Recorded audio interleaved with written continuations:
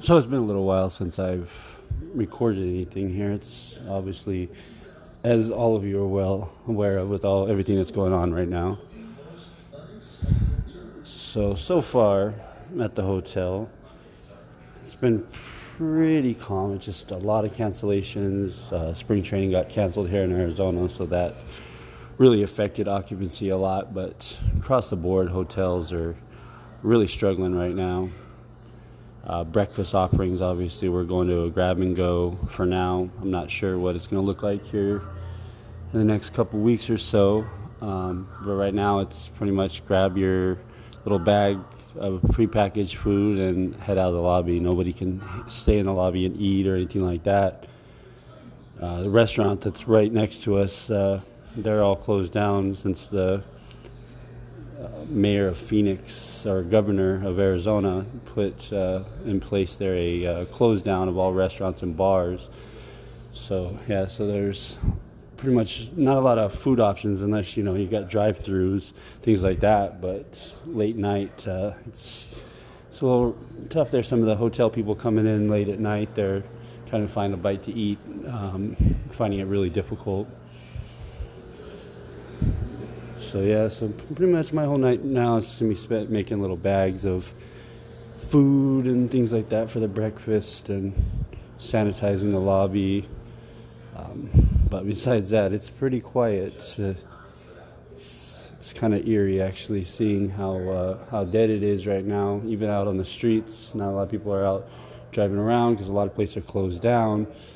So a lot of places aren't going to work. Kids are out of school. And we'll see what's going to happen with all this. If anybody experienced anything like that, other employees at hotels or really any industry, especially the service industry, that's probably getting hit the worst. Leave a comment for me there. Let me know what's going on. How are you feeling?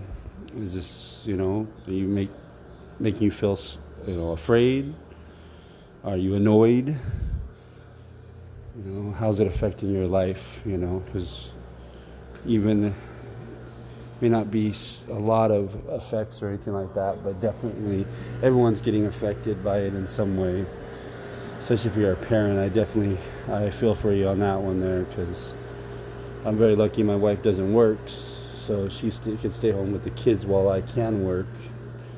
But I know there's a lot of parents out there that can't and that don't, have anybody to watch the kids. So it's really a choice between leaving the kids alone and going to work. And the ones that jobs are gone for now, or got laid off or whatnot, how are they gonna pay their bills? A lot of places are saying, hey, we won't evict you, or we won't shut your electricity off, or things like that. And that's fine and dandy. But once all this is over, now we got a debt, and we have to dig ourselves out of this hole, because the landlord's not going to forgive that rent. The utility company's not going to forgive that, arrears that you're in. They're going to want their money. And where's that money come from? All right, well, like I said, leave comments down below, and let's get through this.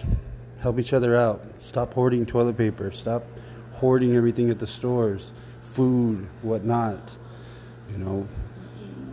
We gotta make it through all this.